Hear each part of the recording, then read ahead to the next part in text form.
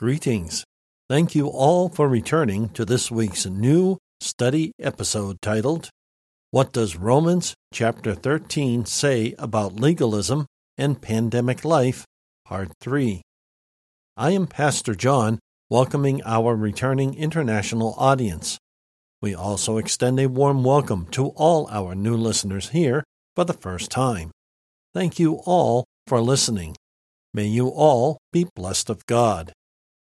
Last week, January 10th, we continued our study of the first of 3 topics found in Romans 13. It was the continued look at a presumed biblical contradiction we ended on in Part 1 of this topic. We resolved this presumed contradiction in Part 2 by doing what should be done, studying deeper for the answer or answers we are looking for to resolve any presumed contradiction we find in Scripture. I say presumed contradiction because no such thing can really be found in the Bible anywhere.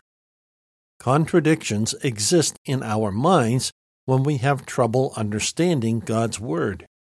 Today, our problems are relying on presumed pastors and or teachers to resolve the contradiction for us. Now, more than ever, it is more important to get into God's Word and resolve such contradictions ourselves. So, getting back to the contradiction we resolved, we found this contradiction rested in the degree or level of submission to human law we are to make.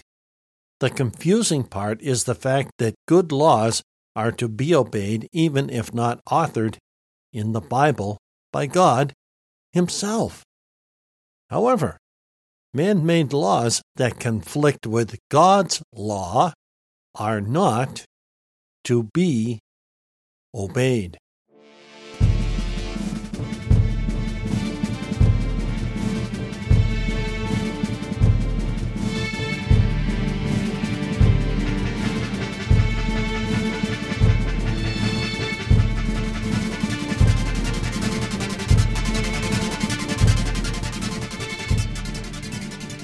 This week, we will conclude our in-depth examination of Romans chapter 13, verses 1 through 7. The subject in these verses is submission to civil government. Next week, we will continue in verse 8. The next subject of study is knowing what is said about the exhortation to love neighbors. It is recently said that this chapter speaks about legalism and pandemic life. One must first ask, how does Romans chapter 13 do that? Legalism and pandemic life are not mentioned specifically in this passage, as some have said it does. As yet, we have not found anything in the first 3 verses, however thin or thick the veil may be, with regard to pandemic life, as it has been said this passage blatantly addresses. So, let us dig in some more to further see if what we are told by these pastors and teachers really is true. We have read the first 3 verses of Romans chapter 13. Let's pick it up where we left off in verse 3. We stopped short in verse 3 because that is where the sentence in verse 2 ends in my Bible. For continuity, we will pick it up where the second sentence opens in verse 3. Do you desire not to fear authority? Do good, and you will receive its commendation, for it is God's servant for your good. But if you do wrong, be in fear, for it does not bear the sword in vain. It is God's servant to administer retribution on the wrongdoer. Therefore, it is necessary to be in subjection, not only because of the wrath of the authorities, but also because of your conscience. For this reason, you also pay taxes, for the authorities are God's servants devoted to governing. Pay everyone what is owed, taxes to whom taxes are due, revenue to whom revenue is due, respect to whom respect is due, honor to whom honor is due. Romans chapter 13, verses 3 through 7. This does sound like a contradiction of what we have learned in parts 1 and 2. It seems also throughout our understanding that this passage is not as definite as it sounds and or reads. It would seem we have not fully resolved or resolved at all the contradiction we seem to have solved last week. This is one of the complications of the Bible and why we can be easily led astray in our faith by others of which we listen. What this passage really is saying is why we need to dig deeper still. Commentary reads, the apostle here speaks of rulers in general. It may not be universally true that they are not a terror to good works, for many of them have persecuted the good. But it is generally true that they who are virtuous have nothing to fear from the laws. It is universally true that the design of their appointment by God was not to injure and oppress the good, but to detect and punish the evil. Magistrates, as such, are not a terror to good works. On this point, commentary says they are not appointed to punish the good. Their appointment is not to inspire terror in those who are virtuous and peaceable citizens. From Barnes' New Testament Notes. With that said in commentary, where are we today in pandemic life and a very fast-changing world? For it would seem, at least, that this issue is flipping to support the evil and to punish the good by what we see in the world today. Does this sound like Bible prophecy you may have read or even may have heard? It should. The real question is, when will such a thing certainly happen? If we are not there, we are close. My personal opinion is that we are closer than some would like.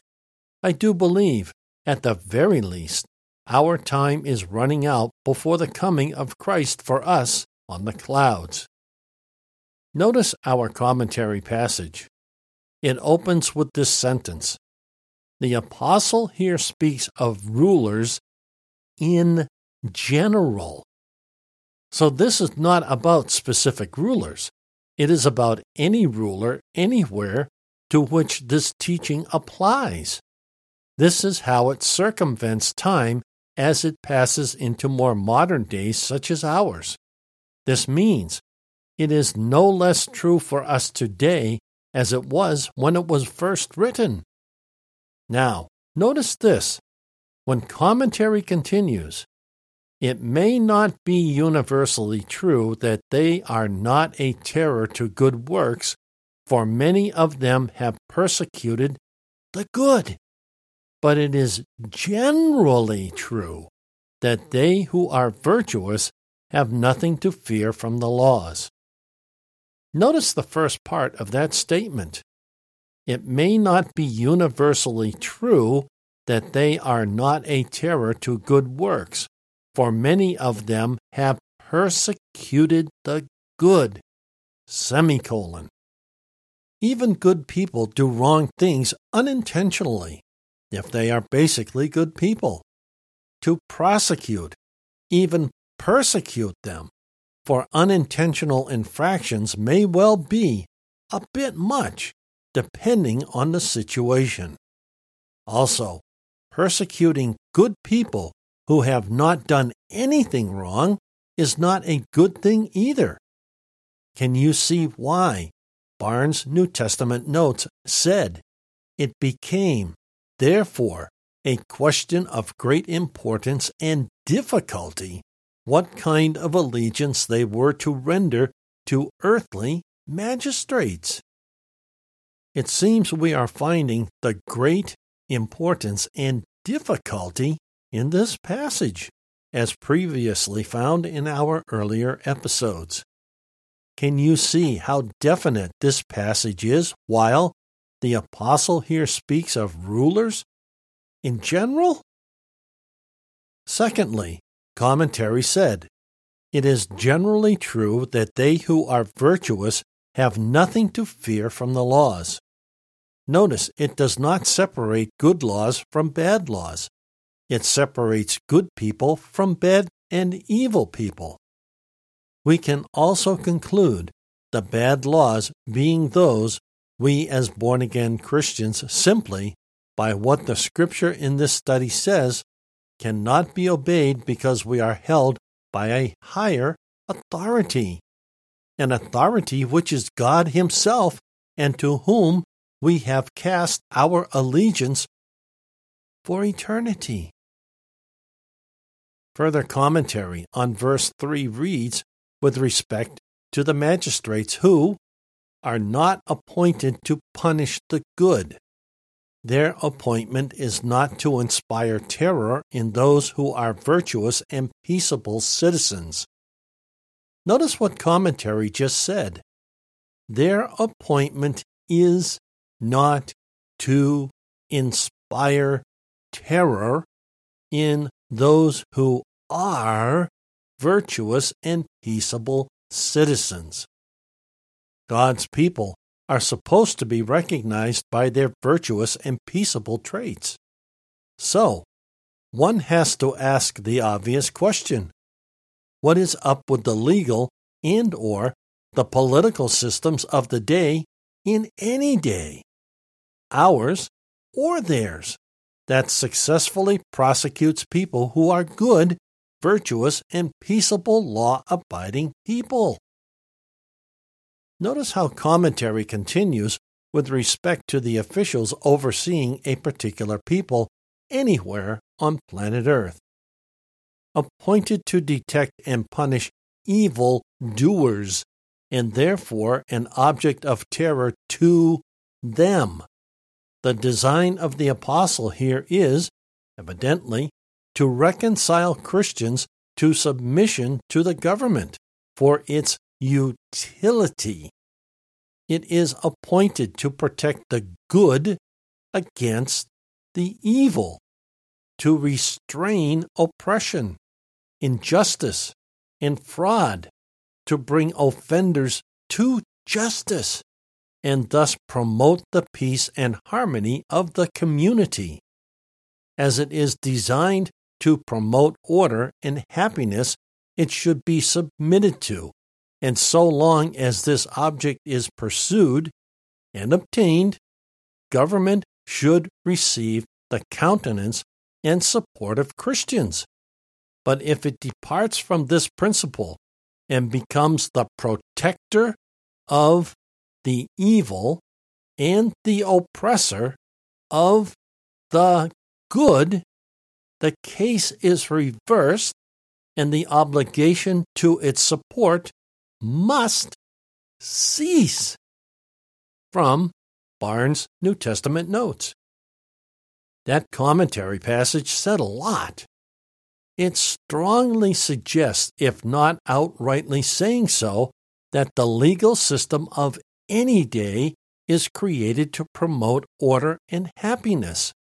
The legal system does this by detecting and punishing evildoers who, by their actions and words, are an object of terror to those who seek to be good people.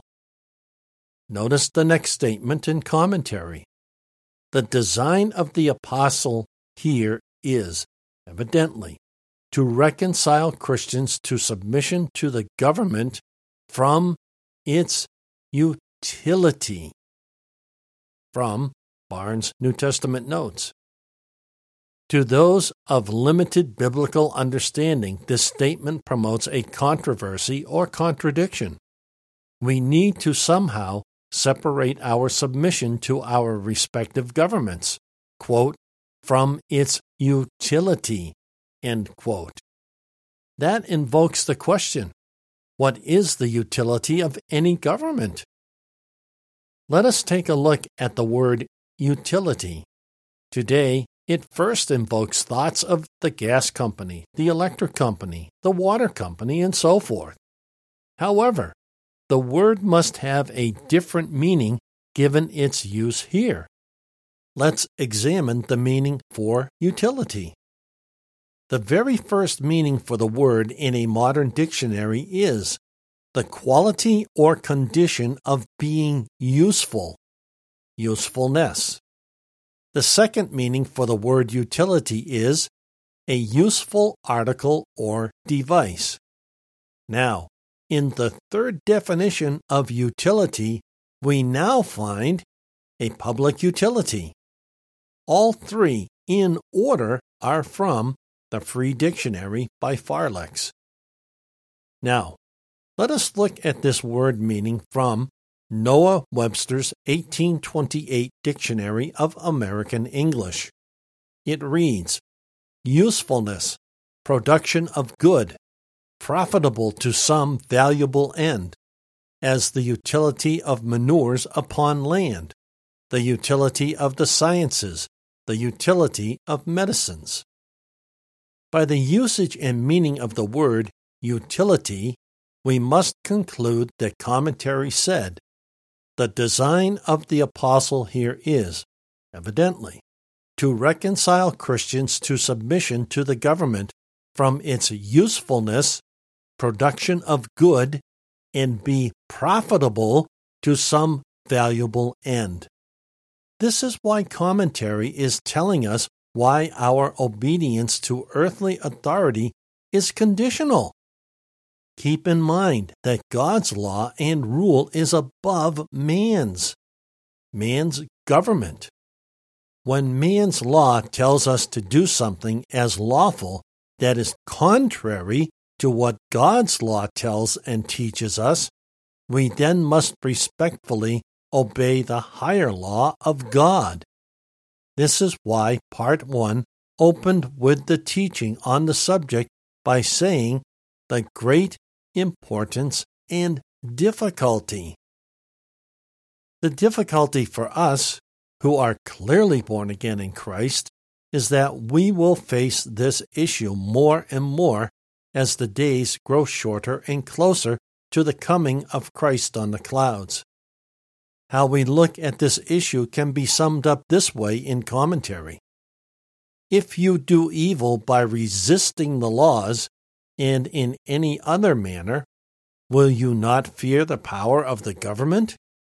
Fear is one of the means by which men are restrained from crime in a community.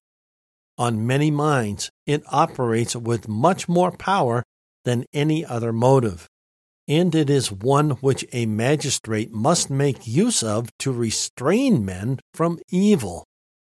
From Barnes' New Testament Notes. Hence, life in a fallen world where people still try to make things right. It will never be perfect, but it just might not be as bad as it could get, sans end times prophecy, which speaks of just such a downward trend in life towards the end. This is why you do not want to be here for the tribulation period when this is significantly worse. We must also take note of the fact that we must not only obey God's law, but human law as well, all the time maintaining that God's law is supreme and no human law is equal or may even take precedence over God's law. Moving forward into verse 4, which is the completion of the full thought. Quoting verse 3 in part, do you desire not to fear authority? Do good and you will receive its commendation. Verse 4, for it is God's servant for your good. But if you do wrong, be in fear, for it does not bear the sword in vain. It is God's servant to administer retribution on the wrong doer. Romans chapter 13, verses 3 through 4. Notice that last comment in verse 4. It is God's servant to administer retribution on the wrongdoer. Just what is the Bible talking about? Are God's servants really magistrates? Is it us, who are older in our walk in Christ, who are magistrates here in this Romans passage? Notice what commentary says. Vengeance is said to belong to God, yet he executes his vengeance by means of subordinate agents.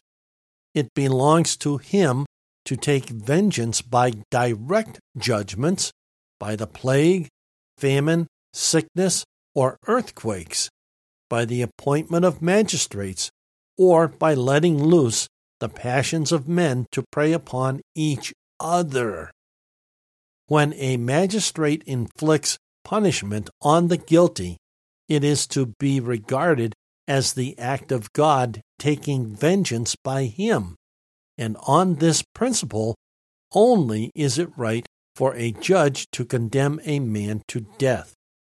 It is not because one man has by nature any right over the life of another, or because society has any right collectively which it has not as individuals, but because God gave life and because he has chosen to take it away when crime is committed by the appointment of magistrates and not by coming forth himself visibly to execute the laws. Where human laws fail, however, he often takes vengeance into his own hands, and by the plague or some signal judgments sweeps the guilty into eternity. From Barnes' New Testament Notes. With respect to the opening of this commentary passage, notice Romans chapter 12, verse 19. It reads, "Do not avenge yourselves, dear friends, but give place to God's wrath, for it is written, 'Vengeance is mine, I will repay, says the Lord.'" Continuing. Notice the next sentence in this commentary passage referring to God. It reads, "Yet he, God, executes his vengeance by means of subordinate agents." Who are these subordinate agents? Clearly, the magistrates we are talking about here fall into this subordinate category of agents. In other words, humans. However, God oftentimes executes punishment himself, as commentary states in the next sentence. It reads, "It belongs to him, God, to take vengeance by direct judgments, by the plague, famine, sickness, or earthquakes, by the appointment of magistrates, or by letting loose the passions of men to prey upon each other."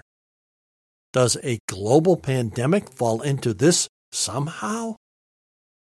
Notice there are 4 items above the use of magistrates: plague, famine, sickness, and earthquakes. Then by the appointment of magistrates. If man fails to learn his lesson, then God allows the passions of men to prey upon each other. Wow! Can you see any of this today? Do we have plagues behind this present pandemic? Do we have famines?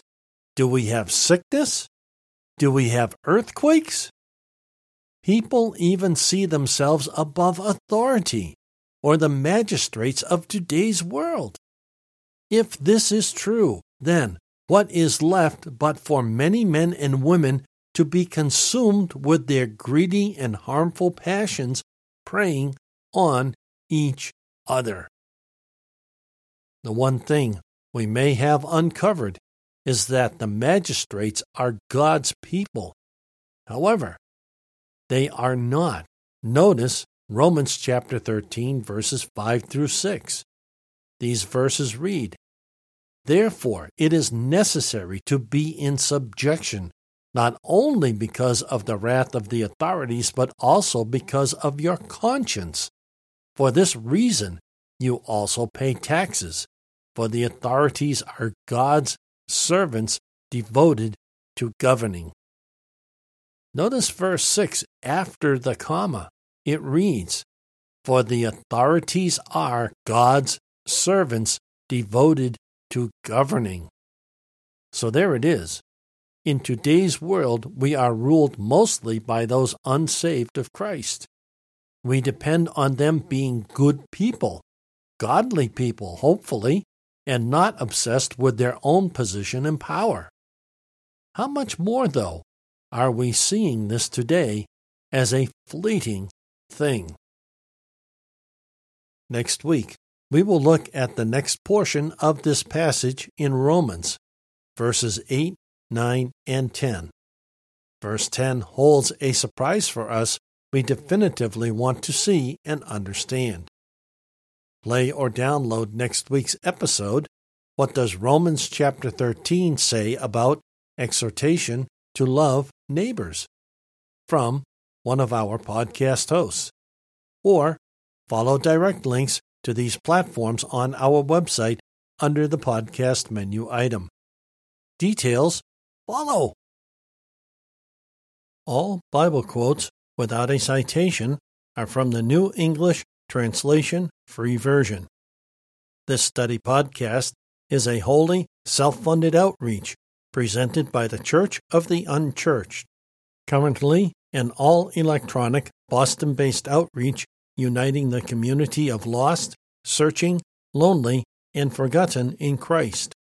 We greatly appreciate serving our international audience. God bless you all. If you are visiting for the first time, welcome, and God bless you.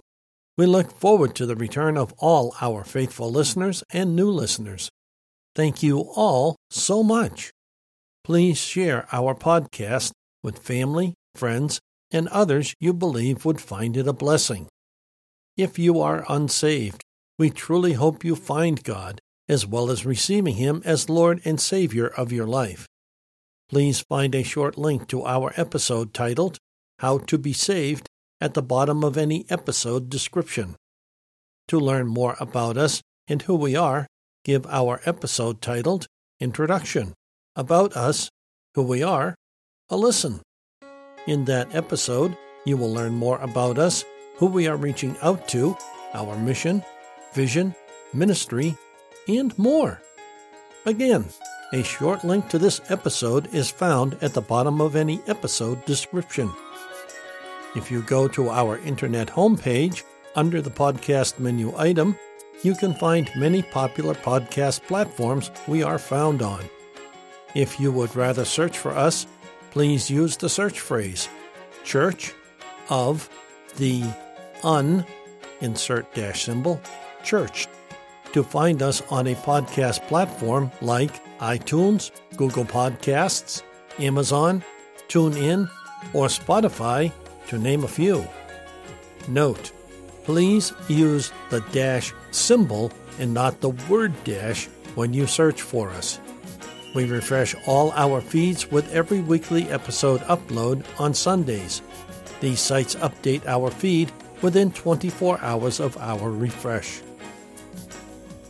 Now may our Lord Jesus Christ Himself and God our Father, who loved us and by grace gave us eternal comfort and good hope, encourage your hearts and strengthen you in every good thing you do or say. Until next week, this is Pastor John for the Church of the Unchurched.